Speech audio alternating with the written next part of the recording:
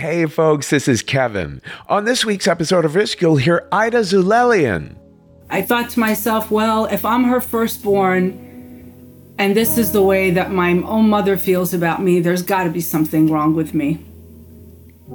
That and more. But first, have you ever found yourself saying, man, I thought I'd be farther along by now? Farther along with some project or life goal or self-development, any aspect of your life.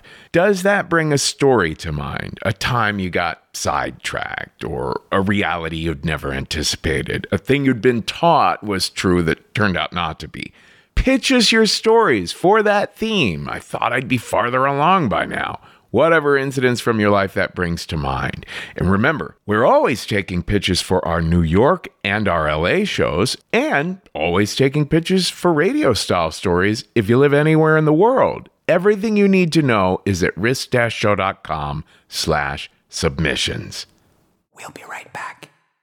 Knowing how to speak and understand a new language can be an invaluable tool when traveling, meeting new friends, or just even to master a new skill. But it's not always simple when you're bogged down by textbooks and structured classes. That's why so many people trust Rosetta Stone. Rosetta Stone is the most trusted language learning program, available on desktop or as an app. It truly immerses you in the language you want to learn, like Spanish, French, Italian, Chinese, and more. You won't just be studying English translations. The Rosetta Stone intuitive process helps you pick up a language naturally, first with words, then phrases, then sentences. Don't put off learning that language. There's no better time than right now to get started. For a very limited time, listeners can get Rosetta Stone's lifetime membership for 50% off. Visit rosettastone.com/rs10. That's 50% off unlimited access to 25 language courses for the rest of your life. Redeem your 50% off at rosettastone.com/rs10 today.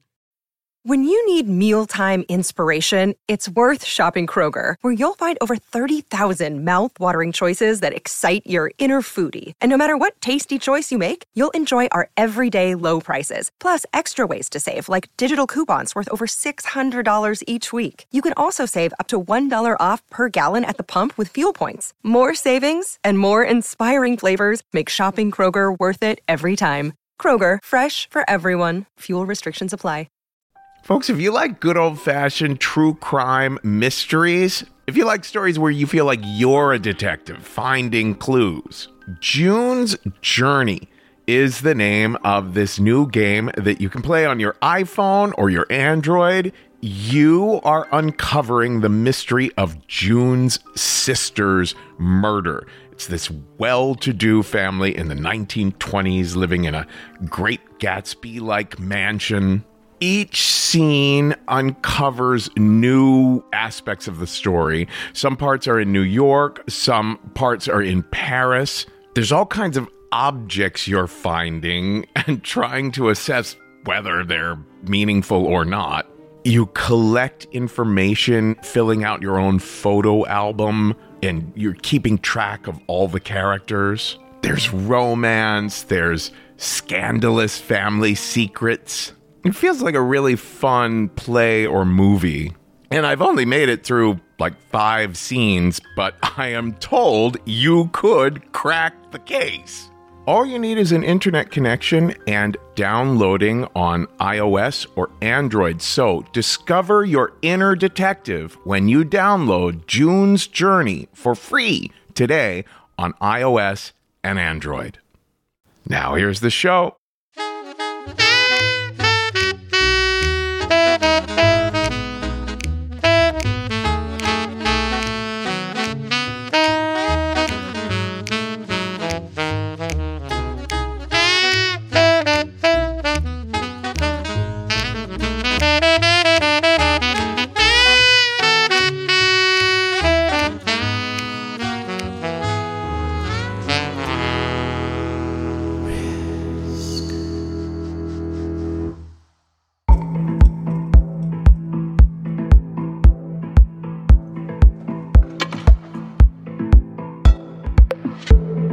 Hello, folks. This is Risk, the show where people tell true stories they never thought they'd dare to share. I'm Kevin Allison. This is Oceanus Orientalists behind me now, and we're calling this week's episode People Change. That's a huge part of my personal philosophy right there, that even with trauma in early life or deeply ingrained habits, people really are remarkably capable of learning, growing, and transforming their lives. Some people might even change from saying, "Hello, kids," at the beginning of the episode to "Hello, folks." I don't know. We'll see. I've always wondered why the fuck I say kids. And listen, Risk is going through a monumental period of potential change right now, bigger ones than that one, planning new projects, jumping through new hoops. So it's a great time to sign up for the Risk email newsletter to keep up with exactly what's going on with us. There's a yellow bar at the top right-hand corner of our website, risk-show.com, where you can sign up for the newsletter, or you can just email me directly about it at kevin@risk-show.com. Now, in a little bit, we're going to hear from Ida Zulelian. But before that, a story that comedian Dave Ross shared last November. He was at our live show in New York. You can find Dave at davetotheross.com. And here he is now with a story we call You're Fired?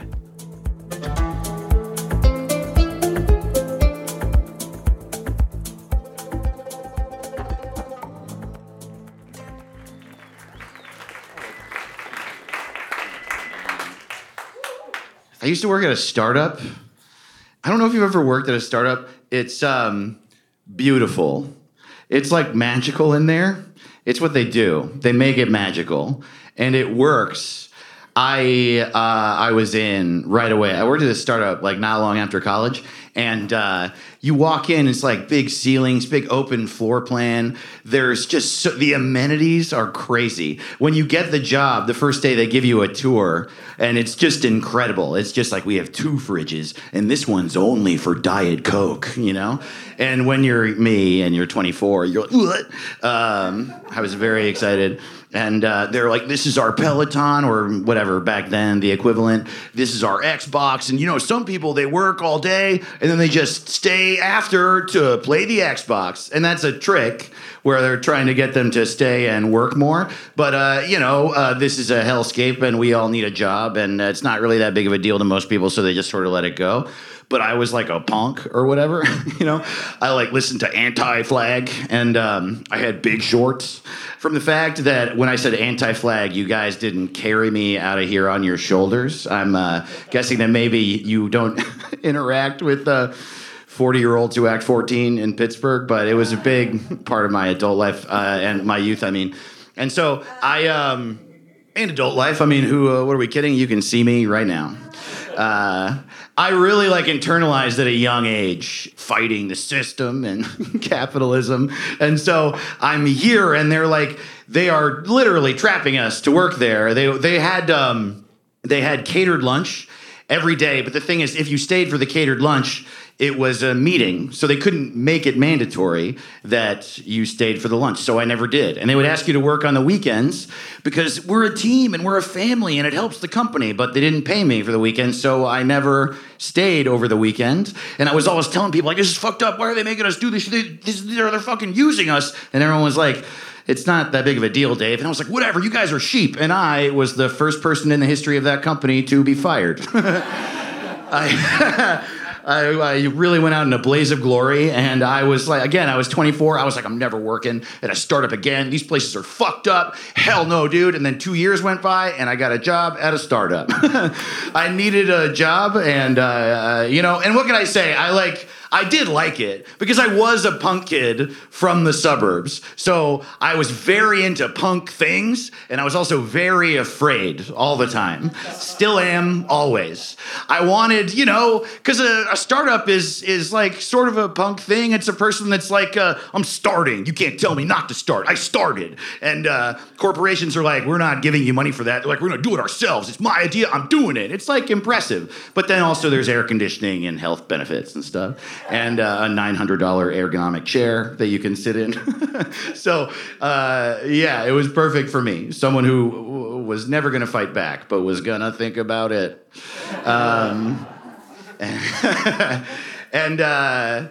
But this company was like, I don't even know how to tell you. Like that first company, I mean, that guy who ran that company, he was just evil. This company had all the trappings of a startup, except they didn't do that stuff where they like tried to get you to stay for lunch. They didn't try to get you to work for no pay. When they asked you to work, they paid you more. It was very like making sure you're okay. It was like a company that took care of you. It really felt like it for me. And also, I was a web developer now. At the last company, I'd been a researcher. So I was feeling very fulfilled and validated. And I really liked working there. And then, like, after I'd been there about a year, the CEO called a meeting of the entire company in the conference room. And that's 85 people that worked for this company. I wish I could put you in my brain. I loved it there. I was so excited to have a meeting with all these people I liked. Like, I was like, yeah, yeah, hell yeah, we're going to find out more about this company where I like it.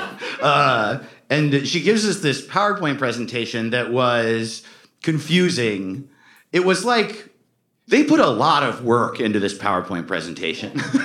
They had worked on it for a long time. There was music, and it was just very dramatic. And it was all about our numbers. And it had a very positive tone. It was very hopeful and about strength and the future. But it also included all this information about how our usership was way down. So it was very confusing. I didn't know what they were saying. Charts, graphs, usership down. We have all this new funding, usership down. This is what we're going to do with our funding. This is what our company is going to look like 10 years from now, all this stuff. And then the lights come up, and she says this thing that to this day still drives me insane. She says, so, because of this new round of funding, isn't this exciting? We have 50 new positions we're hiring at the company. But because the usership is down, all of the old positions are gone. Right, which is an insane way to tell 35 people they're fired right now. And then she says, so when we leave this meeting, you walk back to your desk. At your desk, you'll find an envelope. Inside that envelope is a letter that tells you whether or not you still have a job. And I was like, what, I'm on Survivor? What is happening? This is unbelievable. And then she said the craziest part of the meeting at the end. She said, and there's cupcakes on your way out. And people ate the fucking cupcakes. Can you believe that shit?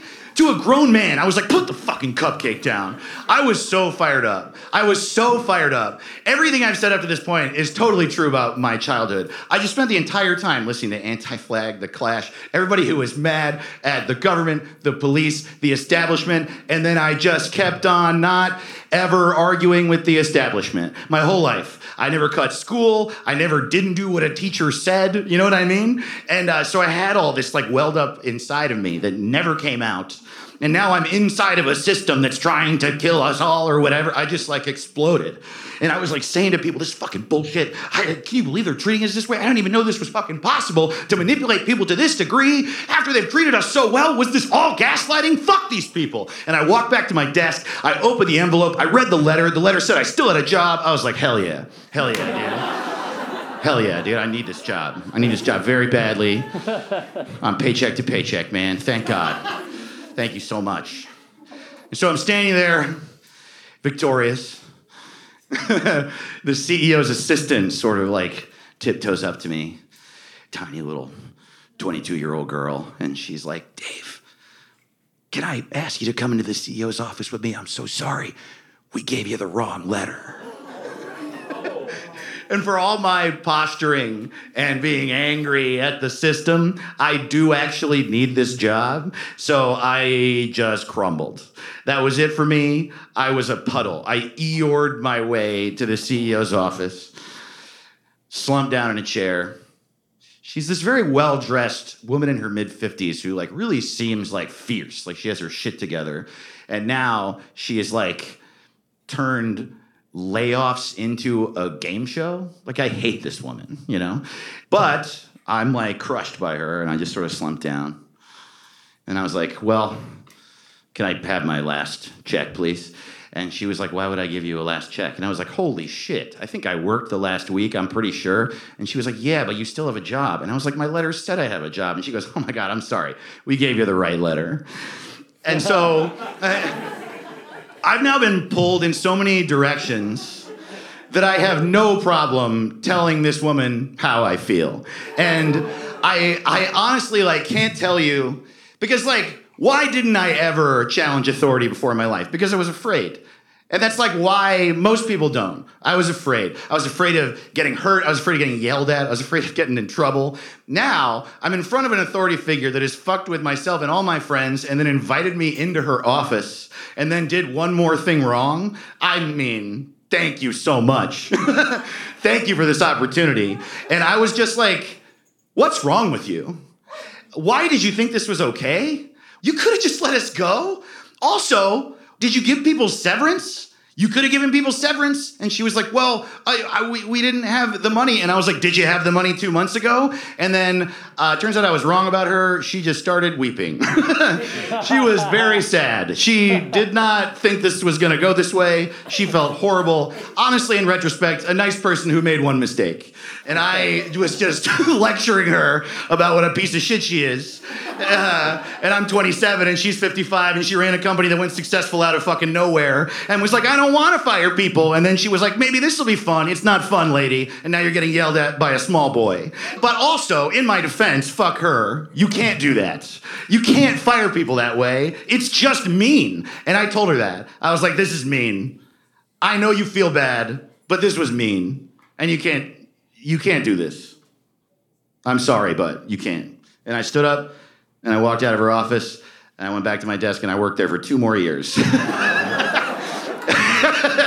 I needed that job. Very badly.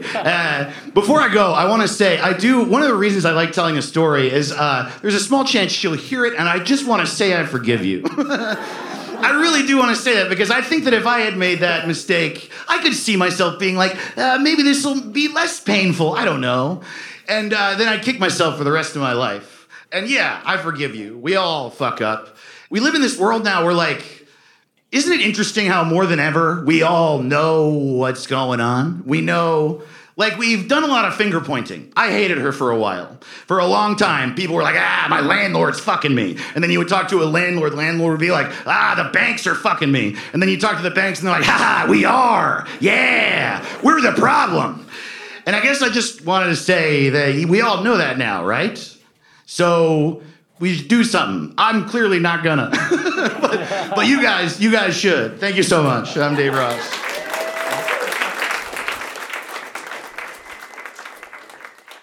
Hey, folks, that was a hilarious story by Dave Ross. But speaking of startups, businesses that are in precarious situations where people don't know their future, we have a very crucially important announcement to make to you right now. I'm with the business director of Risk, my partner, my better half in running Risk.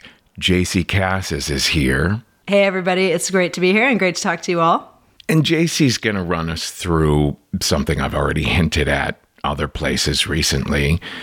The fact that we are in an extraordinarily tight squeeze this summer financially. Yeah, so there's a lot to talk about. So we're going to take you through what's been going on behind the scenes and why we are in this position so that hopefully you can help get us out of this position, because we do feel like, we have an incredible fan base. We're so grateful for everybody who's been supporting us on Patreon and helping us out through all the years. And we've always wanted to increase that to kind of get to a more secure place, but now it's kind of do or die. So a lot of us are not sleeping well. A lot of us are not knowing what the future holds. And we would just really love to let you guys in on what's going on so that you have a kind of sense of the urgency and you can make a decision whether you want to jump in there and financially support.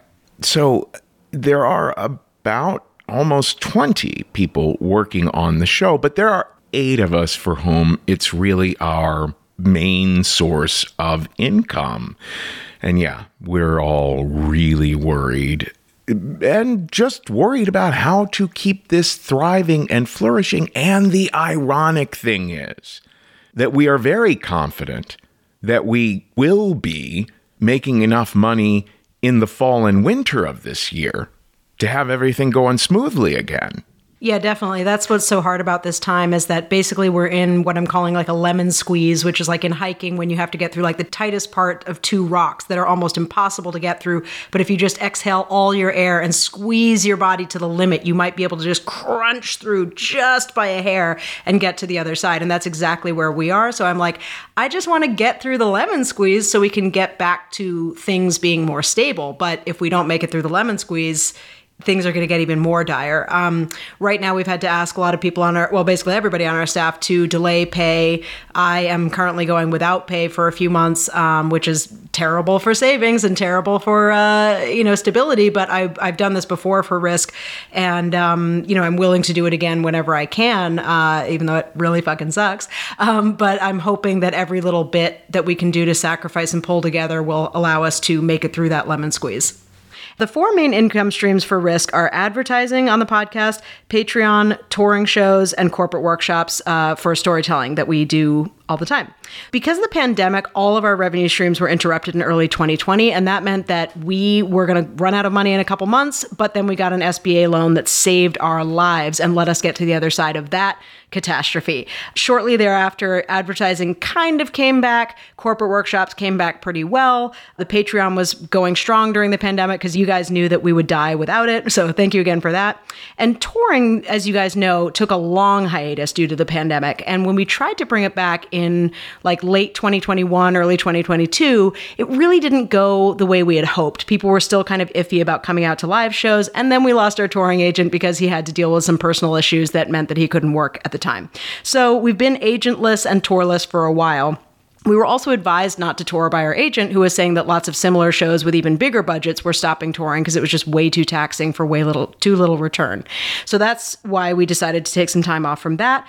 But we do have a potential new touring agent that we're very excited to work with, and we believe that we could get Risk shows back up and running in late 2023 in a more lucrative way than before, which we're very, very excited about. So we just want to get to that point. The problem is, since all of our income streams are way down right now, if not non-existent, we're worried about our ability to get to the end of the year. So that's why we're doing a huge Patreon push right now, where we're asking you guys to step up and donate as much as you can on Patreon or outside of Patreon through paypal.me/riskshow to get us over the hump so we can get to the place where touring is back and making us good money. What's going on with advertising is that our former network was sold about 4 times during the time that we were with them, which means they were constantly in disarray and confusion over like, who's in charge? What are we doing? How do we get things done? And we were just not properly monetized. So when we started working with our new podcast agent, who's been incredible, her first advice was, you guys got to move to a new network who can monetize your show properly. So we started that process. It was supposed to take 8 months. Some crazy things happened in the podcasting advertising industry that made it actually last more like a year. And when you switch podcast networks, if your network that you're with knows that you've got one foot out the door, they can no longer prioritize you for selling ads because there's a long lead time with that. So from the time that our previous network knew that we were looking for a new network, they really deprioritized selling ads on our show. So for many, many months, we were not getting the proper ad income from our former network. Now with our new network, we are super excited to be with them. They're doing an awesome job. But the way that podcast advertising works is that when you switch networks, it takes months for the new ad load to kind of ramp up as your new team talks to advertisers, places ads. They might sell ads that aren't scheduled to go on the show for 3 months. And there's also this thing where with the way advertisers pay ad networks and then ad networks pay podcasts, there's a huge delay from when you get onboarded to when you start actually receiving money as a podcast. And that's exactly where we are now, which means that we've basically had our advertising income completely disrupted for about 10 months. And that is our main source of income. So you try living without your main source of income for 10 months and see what happens. It's not good. But we do believe that by fall, we will start getting that ad income again, which means we will be pretty much over the hump if we can get there, which we can't without your support. So please go support. And with corporate storytelling workshops, we have been revamping a lot of the stuff that we do on our website and with our classes and all that kind of stuff. And in addition to that, there's this economic climate where a lot of corporations are kind of putting on the back burner the idea of bringing in outside trainers. And so corporate workshops have not been as robust as they usually are and have been for the last 10 10 years. And so we are getting to the place where we're reaching out to all of our previous clients. We're scheduling new classes. We're doing everything we can to get corporate workshops back online, but it may take a while, and it's kind of up to the client to hire us.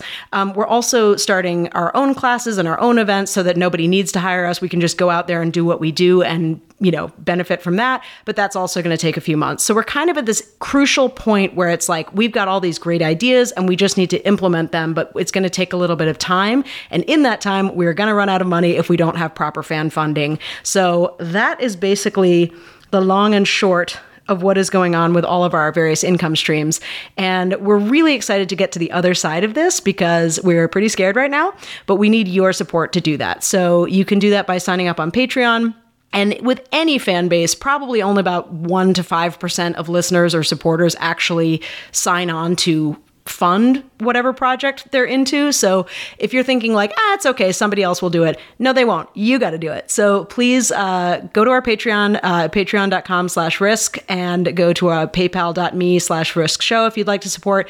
If you're like, I don't want to do either of those things, but I would send you money some other way, just email us at kevin@risk-show.com and we'll talk to you about how you can do that. And we're also going to be figuring out a lot of cool ways that we're going to be fundraising where you might be able to buy things like a tarot card reading from Kevin or a one-on-one Zoom hangout or whatever it might be. Based on our financial projections, we feel that it would be incredibly helpful if we could raise, it may sound crazy, but like if we could raise $50,000 over the next few months, I would say by the end of September at the latest, and get our Patreon up to $20,000 a month. Once advertising income starts coming in September, we will be in a far, far, far more stable place. And above and beyond that, we're hoping to bring touring back. We're hoping to bring kind of social events and innovative events and curated conversation events and dinner parties. And we're trying lots of new things to bring in new revenue and also create a much stronger community among both our fans and people in the wider world. So if you've listened to my latest Patreon check-in, which is free even for non-members to access, you'll be able to hear me crying about some of this stuff. And I just have to say that one of the things that's been a little bit heartbreaking in the past several months is the staff seeing me that way sometimes and me seeing members of the staff with tremendous sadness and worry in their eyes and just, working harder and harder for less money. Yeah. A lot of us are having trouble sleeping. A lot of us are just worried all the time. I've been incredibly stressed. I've been working my ass off for the last few weeks, like to the exclusion of everything else, even while I'm thinking like, well, am I even going to have $1 to my name in 4 months if things keep going this way? But I'm busting my ass because we've been here before and we've gotten through it before 100 million% because of the support of fans, without which we cannot survive. And so I believe that we will make it, but we've got to do the work, and you guys have got to join us on this mission. There's nothing worse than having to ask our staff to delay pay or go without pay for a little while or anything like that, because they are so passionate and they are so dedicated. And I think everybody on this team does an incredible job and is so smart and so kind and so resourceful and so driven. And I love to see that. And I would like to pay them on time and in full, because even when we do that, it's still not a lavish lifestyle by any stretch of the imagination for any of us. We are all just squeaking by, but at least we can squeak by when things are working. Everybody who works here does it because they believe in the mission of spreading empathy, spreading truth, allowing people to express themselves, and making the world a better place through stories. And I just want to see us all be able to continue doing that. So that is a lot. That's a lot. Again, sorry for interrupting the episode with all of this information. But all of it is just to say that we love you all so much. We appreciate you all so much. You have changed our lives infinitely. And we really do believe that this show, this team, this mission has a future. We just need the resources to be able to create that future. And yeah, as always, our Patreon is at patreon.com/risk. People can make one-time donations at paypal.me/riskshow. And if you want to send us money in any other way, you can always email me at kevin@risk-show.com. Yeah, and there are tens of thousands of you out there, but with any fan base of any show or any musician or anything, a teeny, teeny, tiny percentage of the fan base ever actually donates, which is fine. There's plenty of things I love out there that I don't donate to. We're all the same in that way. But if Risk really means something to you, if you're one of those people who feels like Risk has saved my life, Risk has made me new friendships, Risk allowed me to have a sexual experience I never would have had, whatever it might be, think about what dollar value you might put on that. Think about maybe other things you've spent money on in your life that were kind of a waste, that you kind of wish you hadn't spent that money on. Risk is not that. Risk is the thing that brings real value to your life. So think about that. Come up with a little dollar amount and throw it our way. Because, sometimes when you're part of a big crowd, it's easy to think, somebody else will do it. No, they won't. So please do it. All right. Yes, that is our message. So thank you so much for listening. And now back to the show. We love you guys. Thank you. We'll be right back. We're back.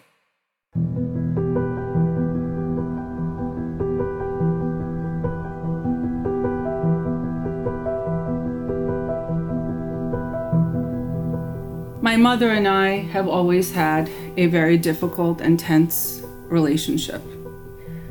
The best way to describe it is fractured. It's fractured now, still. My memories of her, I think about a woman in her bedroom with the door closed, most of the time very sad and depressed. She was married to my dad for 16 years and it was an abusive marriage. By the time I was 12, she decided to leave him. It was me and my sister, who was 5 years younger than me.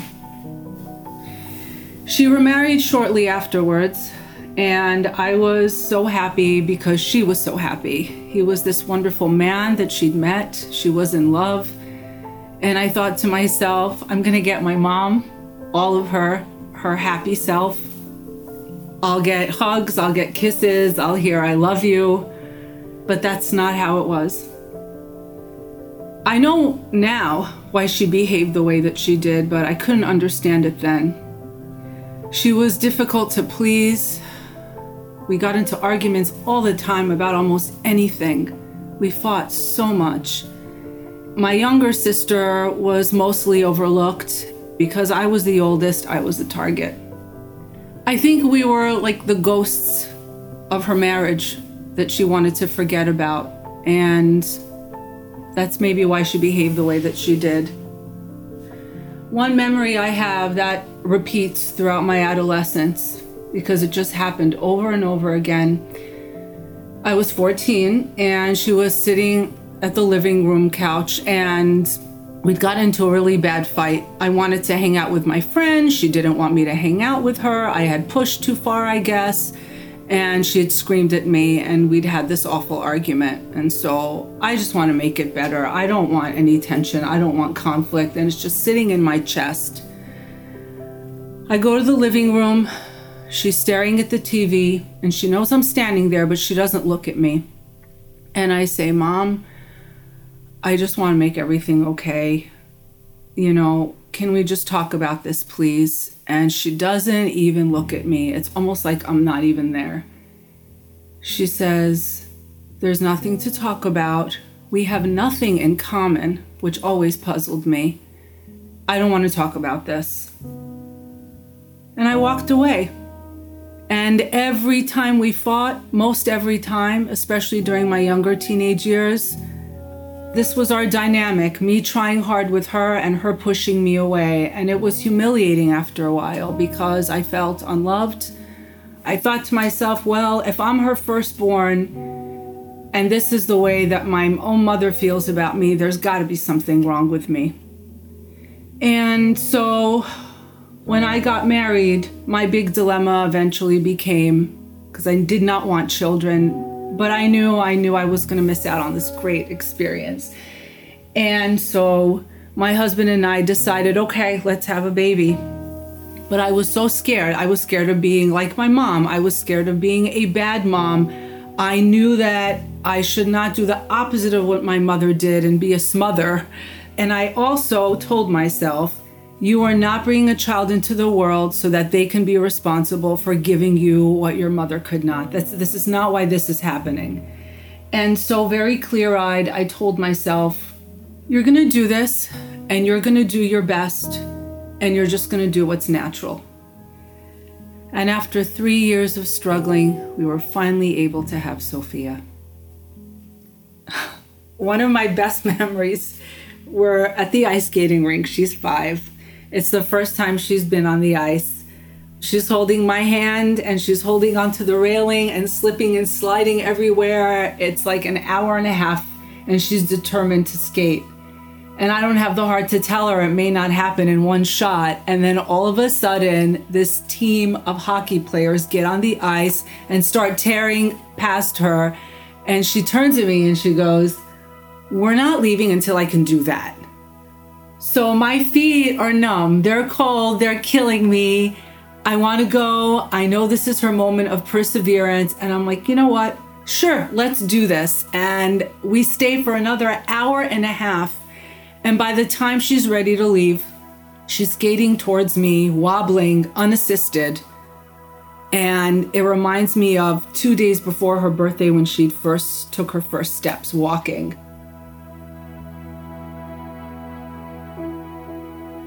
Another fun memory is when she used to take dance and she dragged me into Sephora before her dance classes and want to give me a makeover. And I would leave looking like a complete clown and I wouldn't want to wipe the makeup off and people would be staring at me on the street. And I was just so happy to have these times with her because this was all new to me. I don't have happy memories of me and my mom. I don't. Maybe 1 or 2. But that's about it. And now she's 10 and she writes horror stories and she's obsessed with reading the book The Shining, which we've let her do against our better judgment. So she'll walk through the door after school. She'll be like, I'm skipping my shows. I need to write. And she'll go into her room and she'll write for 2 or 3 hour stretches, but I'm not allowed to see anything apparently because it's too scary, which is hilarious. And then she'll wander into my office and she'll be like, Mom, can you help me with time? I don't know how to shift from one time to the next. And all of this just delights me. But I will say it has not always been easy because she's had a fierce attachment to my husband, her dad. Fierce, abiding. Even before she could talk, she would drag me up the stairs and point up from the landing and say, you go now. Because she would want all that time with her dad. And she would carve out these moments, me and daddy time, where she didn't want to include me. And it was really upsetting. They would be laughing in her bedroom during bedtime and she'd be 4 or 5 at the time. And I'd walk in and the laughter would just stop and she'd look at me as if I was an intruder and I didn't belong. That was really difficult. Because there was no way I was able to separate that from my mom. I couldn't do it. The more she pushed me away, the more I wanted to stay away because it was unbearable. And my husband would say, we are a family, we are a dynamic, you cannot step away during those moments. And as she got older, it became less and less obvious when she would do it, but I always knew that she wanted her separate time with her father. By the time she was 9, she was still super active, and she comes to me one fall and says, listen, I don't want to hurt your feelings or make you feel left out, but I want to play hockey with daddy at the park. And I want this to be a me and him thing. You and I bake together and we cook together. And I just want this to be a me and daddy thing. Is that okay? What am I supposed to say? Is this normal? I don't know. I don't have a blueprint. I have no idea if this is normal. So I say, okay. And I still go with them to the park and my husband lets me play with her, but I can tell I'm just a poor substitute. And then late one November, I remember it was November, it was cold, and late in the day, she said, I really wish Dad was here. My husband was working. I want to play hockey. So I said, I'll play with you. And I knew she would probably say no. Reluctantly, she's like, okay, fine. So we go to the park and we're playing, and I could tell she's getting frustrated because I'm not running as fast as my husband. And then all of a sudden, I nick her in the leg by accident, and she throws her hockey stick down, and she's like, this sucks. This is why I like playing with Dad and not you. I want to go home. I felt like she literally slapped me in the face. I wanted to cry. Instead, I looked at her and I said, why are you so hard on me? And I knew I wasn't just talking to her. I had wanted to ask my mom this question. Why are you so hard on me? Why did you disown me 3 times and tell me you never wanted to see me again? Why did you tell me I have an ugly nose like my father? When I was playing shows downtown in New York, why did you tell me that I'd never cut it as a singer? Like, why? Why those things? So in the spring, she turned 10 and she felt very emancipated. She said, Mom and Dad, I'm ready to go away. I want to go to sleepaway camp for 2 weeks. I said, all right, you want to do that? We'll do that. So we spoke to a few Armenian organizations, and there was a great camp upstate about 3 hours away. And she was very excited. It's time for me to be independent, she said. So I couldn't help thinking the 3-hour ride up, how much daddy time she was going to need after this whole thing was over. We drove up. There was a section where you say goodbye to the campers. Okay. She's like, it's time. I'm off now. We gave her a hug and off she went.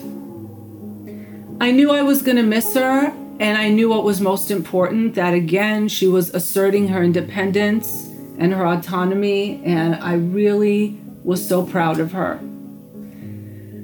So a few days passed by, and we get 2 letters in the mail on the same day. The first one says, Mom, Dad, this is really hard for me. This is much harder than I thought it was going to be. I need you to come and pick me up. And I'm like, oh my God. Oh my God. And then we rip open the second letter, and it says, hi, Mom and Dad, I'm having a great time. The kids here are great, and I'm going to miss you, but it's going to be awesome. And I was like, all right, thank God. So I was happy.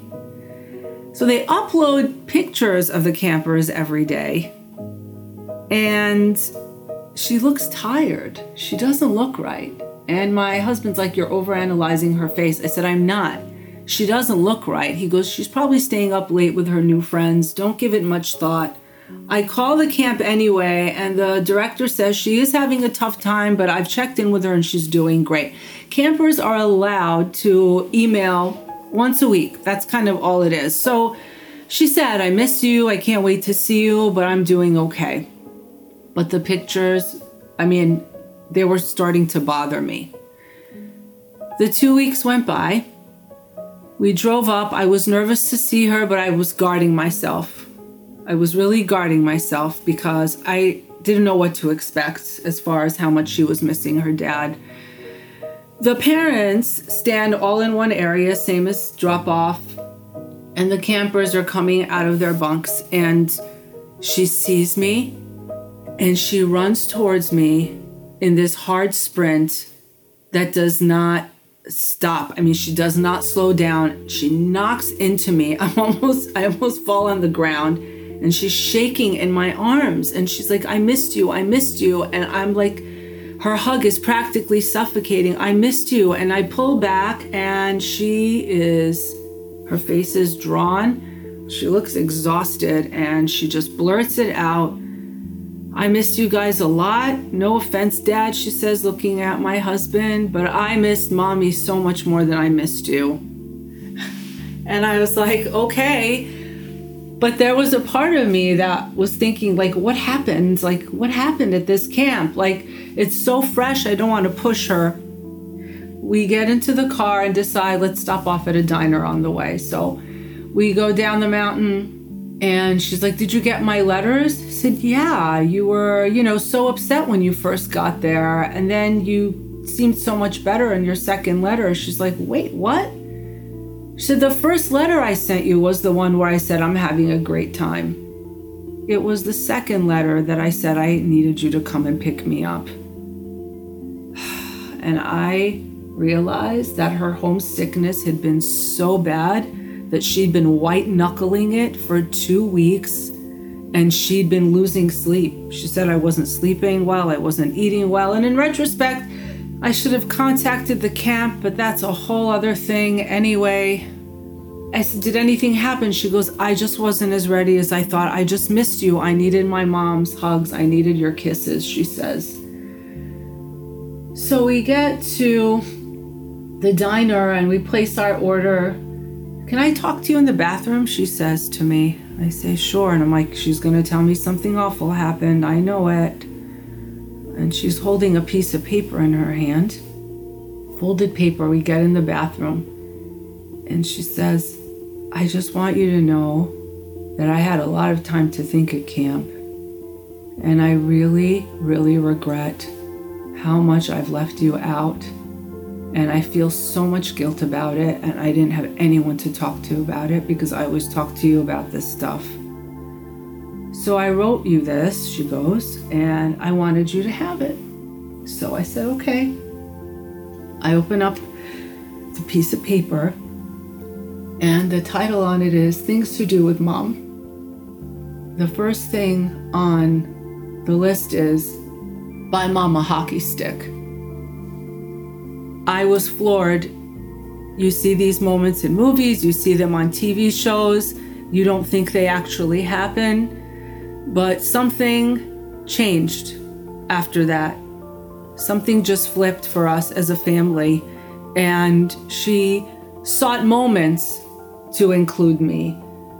There was no leaving out, can I have private time with Dad? There wasn't any of that anymore. And there are some moments where it can get a little, it's not always perfect, but it's completely different for us. And I walk past Sophia's room sometimes and I could hear her and my husband laughing on the other side of the door.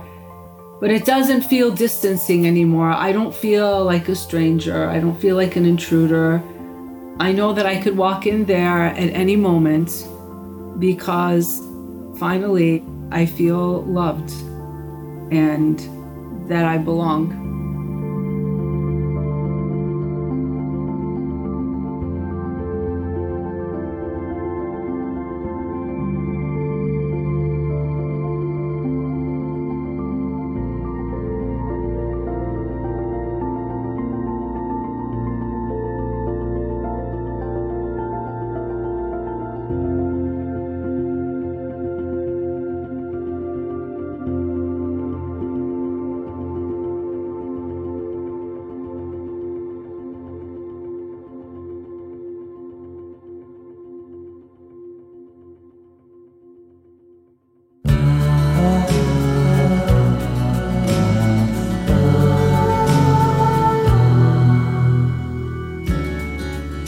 Good times for a change.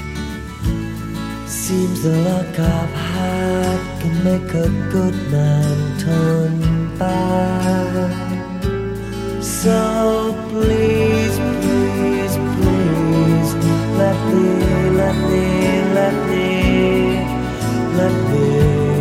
get what I want this time.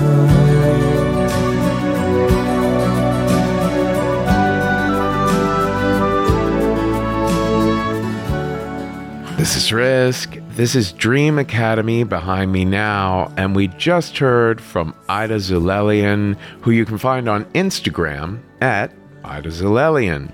Hey, if you didn't hear the special announcement that our business director, JC Cassis, and myself made before the commercial break that preceded Ida's story, please go back and listen. We want to make sure that all Risk fans heard that announcement and didn't fast forward through it, because It's as important as it gets. It's about Risk's continual survival.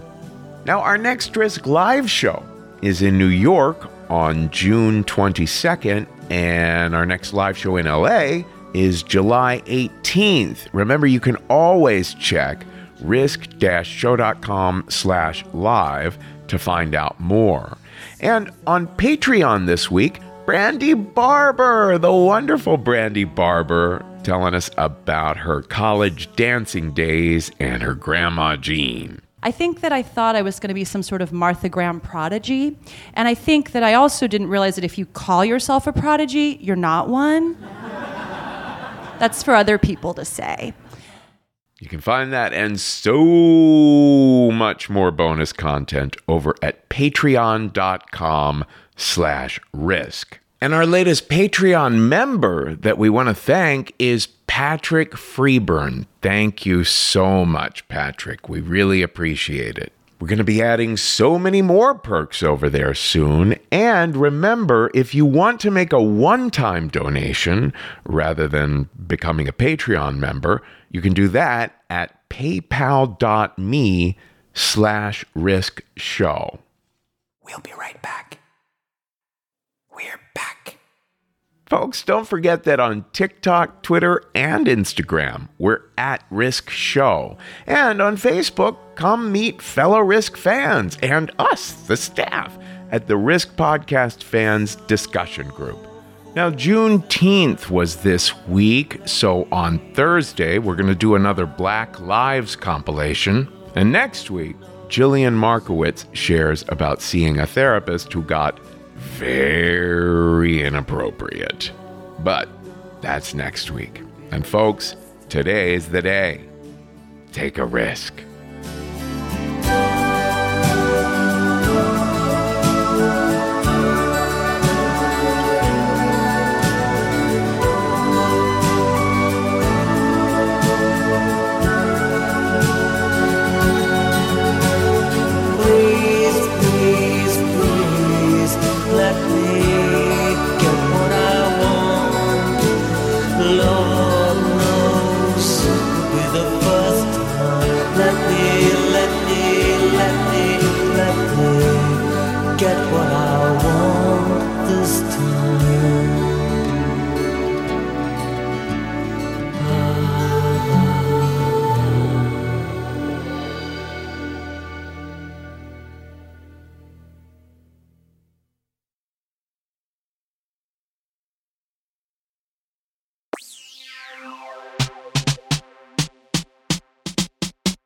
You're fired. Get the fuck out of here. You're not fired. Please come back. Your services are valued. God damn it. Get out. Clear out your desk. I'm sorry. I'm a bad person. I didn't mean to fire you. I can't decide. No, you're fired. Oh, okay. Well, in that case, see you Monday morning.